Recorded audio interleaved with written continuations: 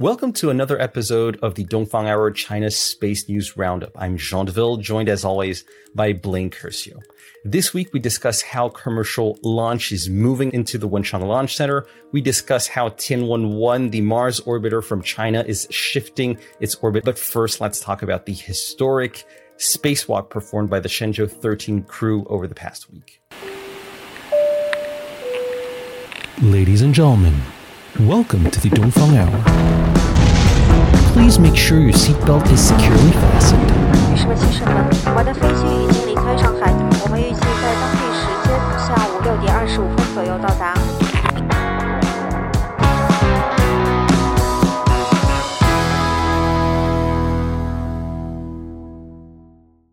The Shenzhou 13 crew, composed of taikonauts Zhai Zhigang, Wang Yaping, and Ye Guangfu, who have been on board the Chinese space station since October the 15th, performed their first EVA last week on November the 7th. Now, EVAs, or extravehicular activities or spacewalks, performed by the Chinese on the Chinese space station are starting to be sort of a routine, with two having been performed by the previous Shenzhou 12 crew over the past 6 months. But there are some interesting things to note with this third EVA, so let's get into the details on that. First of all, there was really some historical significance to this EVA, and the two taikonauts that performed the spacewalk were Zhai Zhigang and Wang Yaping, while Ye Guangfu stayed in the control center of the Tianhe core module. Zhai Zhigang is the first Chinese astronaut to ever have performed a spacewalk. That was back in 2008 as the commander of the Shenzhou 7 crew. And this was back then, again, this was really a historical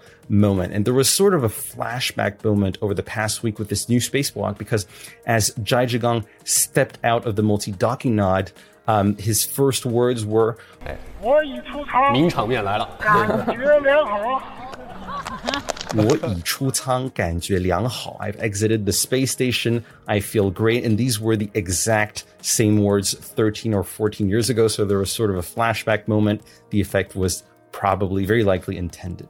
Now, the second point is that the second taikonaut, Wang Yaping, this was her first EVA, but perhaps more significantly, this is the first time that a female taikonaut, Chinese astronaut, has performed an EVA. So this was reminded multiple times on CCTV, the live stream, and this was a new milestone for Chinese crewed spaceflight. Now, more on the objectives of the spaceflight. This spacewalk lasted 6.5 hours, and the objectives were to install the systems to enable the two robotic arms of the Chinese space station to operate and to work together. Now, just some background on that. The Chinese space station's core module, the Tianhe-1, has a 10-meter-long robotic arm that we've mentioned before on the Dongfang Hour, and it's extremely useful to help the taikonauts during EVAs. It can move heavy equipment around, it can move the taikonauts around, it can monitor the outside of the space station with the cameras that are embarked with the manipulator. It can help spacecraft and incoming space station modules move from one place to another. So definitely a very important arm. But there's also a second robotic arm that we mention much less frequently that will be sent into space with the Wentian experimental module next year. And this robotic arm is shorter, around 4 or 5 meters long, and both robotic arms can operate separately, but they also can be combined into this super robotic arm that will be 15 meters long. But to enable this, two additional systems are necessary, and this was the whole point of the EVA of Zhai Zhigang and Wang Yaping. So firstly, both of these robotic arms cannot interconnect directly. There needs to be an adapter or a 转接件 between the two. So that's the first thing that was taken out during this EVA. And the second one is a suspension system, because as mentioned, both robotic arms can work together as one big arm, but they can also operate separately. And this is why a suspension system, or a 悬挂装置, was installed on the small cylindrical module of the space station by the Shenzhou 13 crew during the EVA, because when the adapter is not being used, that's when the two arms are operating separately, well, this adapter is just installed on the suspension system, which, by the way, is a powered system. So overall, that was the first month of the Shenzhou 13 crew, their first EVA, and they'll be on board the Chinese space station for another 5 months, for a total of 6 months. And this is the standard duration for all future Shenzhou missions. And I believe this is also the standard stays for astronauts on the ISS. Among their remaining tasks during the upcoming 5 months, they will use the robotic arm to move the Tianzhou 2 from the front docking port of the multi-docking nod to one of the side docking ports. They will test also controlling the robotic arm remotely. They'll perform 1 or 2 more EVAs. They will do space sciences experiments, which is unsurprising for a space station. And apparently they will also have the long-awaited second live science classes taught by Wang Yaping and live streamed, to the ground to lower school and middle school students. And this was something that Wang Yaping had already done when she was part of the Shenzhou 10 crew in the early 2010s. So that will probably also be a highlight of the Shenzhou 13 mission. So, Blaine, some very cool stuff going on with the Chinese space station this week. But let's not forget the launch pad that launches most of the space hardware into space, which is the Wenchang Launch Center. You want to tell us a little bit about that, or just before that, any thoughts on the spacewalk? Absolutely. Well, just to your point earlier, it is impressive how routine these EVAs are starting to become, or at least it would appear routine, and it's just the complexity becomes less and less apparent, I guess, as China and also as the ISS continues to just do more EVAs and having more people in space. So fascinating times for human space flight. But going down to Wenchang, big week for Hainan Island and for Wenchang, and also for the commercial launch company iSpace. So a couple of announcements from iSpace, one of which having to do with Wenchang. We saw on Monday of this week, iSpace signed an agreement with the Wenchang International Space City, which includes the establishment of a wholly owned iSpace subsidiary in Wenchang. The deal calls for the establishment of a wholly owned iSpace subsidiary in Wenchang to cooperate with the city on the development of medium to large-scale rockets with the potential for reusability and potentially reusability by landing on sea platforms. So a couple of points to unpack from this story. So first, a short review of Wenchang and Hainan Island. So as we've mentioned on previous episodes, Hainan Island is an island province in the southern part of China, and it is home to the Wenchang Space Launch Center, or the Wenchang Hangtian Fasha which is the newest and southernmost of China's 4 launch centers. The southerly location of Wenchang makes it ideal for larger or otherwise geostationary transfer orbit launches, and as a result of this, up to now, the launch site has been home to China's heavy lift rocket, the Long March 5, as well as the Variant 5B, and the Long March 7, which is China's geostationary transfer orbit workhorse, and the Long March 8. And so to now, this relatively limited applicability of these relatively small number of rockets has meant a small number of launches taking place from Wenchang. So the launch site opened in 2016, and since then we have seen less than a dozen launches occur from the launch site. Now granted, this launch cadence is definitely increasing as we're getting things like the Chinese space station, which requires the heavy lift Long March 5 or 5B. But again, at the end of the day, if we're only using very, very big rockets or otherwise geostationary transfer orbit rockets, it's unlikely that Wenchang is ever going to see a very high degree of utilization just from this source of demand. And so this brings us to the agreement with iSpace. So iSpace is one of China's leading commercial launch companies with ambitions for medium to large scale reusable rockets and with a track record of doing a reasonably good job of delivering on these ambitions. The company was the first Chinese commercial launch company to successfully orbit their rocket when they launched their Hyperbola 1 into orbit in July of 2019. They have failed on the second and third attempts of the Hyperbola 1, both of which occurred in 2021. However, during this time, they've also continued to make progress on the Hyperbola 2, which is a larger liquid-powered rocket that they expect to launch as early as potentially next year or 2023, if my memory is correct. The agreement calls for iSpace to develop medium to large-scale reusable rockets to be launched from Wenchang.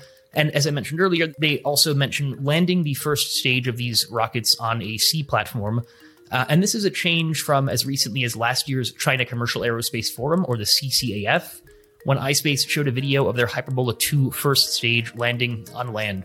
And the change makes sense in the sense that Wenchang and Hainan, it is a launch site right next to the sea, whereas China's other 3 major launch sites it would be very, very hard to land on the sea if you were launching from Jiuquan or Xichang, as it were. So again, interesting change of strategy here from iSpace, it would appear, and having a first stage reusability with the potential to land on a sea-based platform. And digging a little bit more into Hainan and Wenchang and what this might mean for the local space industry in the province. As we discussed on previous episodes of the Dongfang Hour, Hainan province is what we would call a free trade zone, or an FTZ, and this provides significant incentives for things like international trade or value-added manufacturing in the province. And this may provide benefits not only for companies like iSpace, but also for non-Chinese companies that are looking to launch on Chinese rockets, whether iSpace or otherwise, from Hainan Island from Wenchang Launch Center.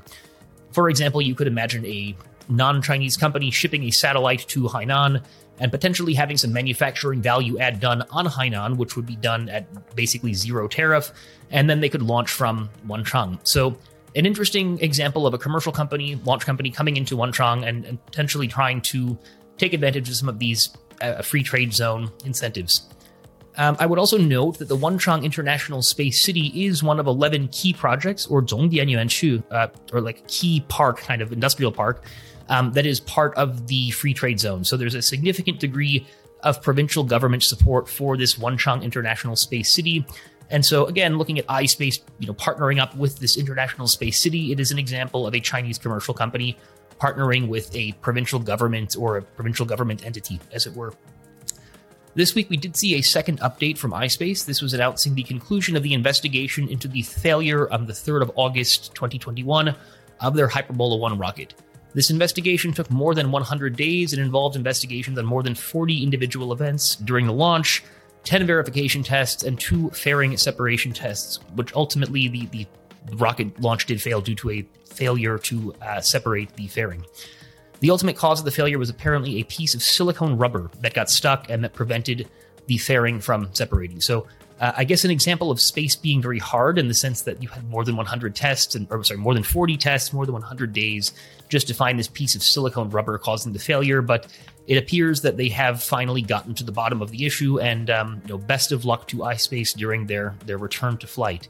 That being said, nothing else from my side on iSpace or Wenchang. Zhan, anything to add, or do you want to move into the Tianwen 1 updates? I think it's just on the iSpace failure. I think it's amazing how engineers can track down the issue to a very small piece of rubber. I mean, that is already a feat in itself, for sure. But moving on to the next piece of news, the Tianwen-1 orbiter. China's Tianwen-1 orbiter has been serving as a data relay satellite for the Zhurong rover ever since the Zhurong lander and rover detached from the orbiter to perform a landing on Mars on May the 15th. And since then, the rover has roamed happily the Martian surface and traveled a total of 1,253 meters as of November the 8th.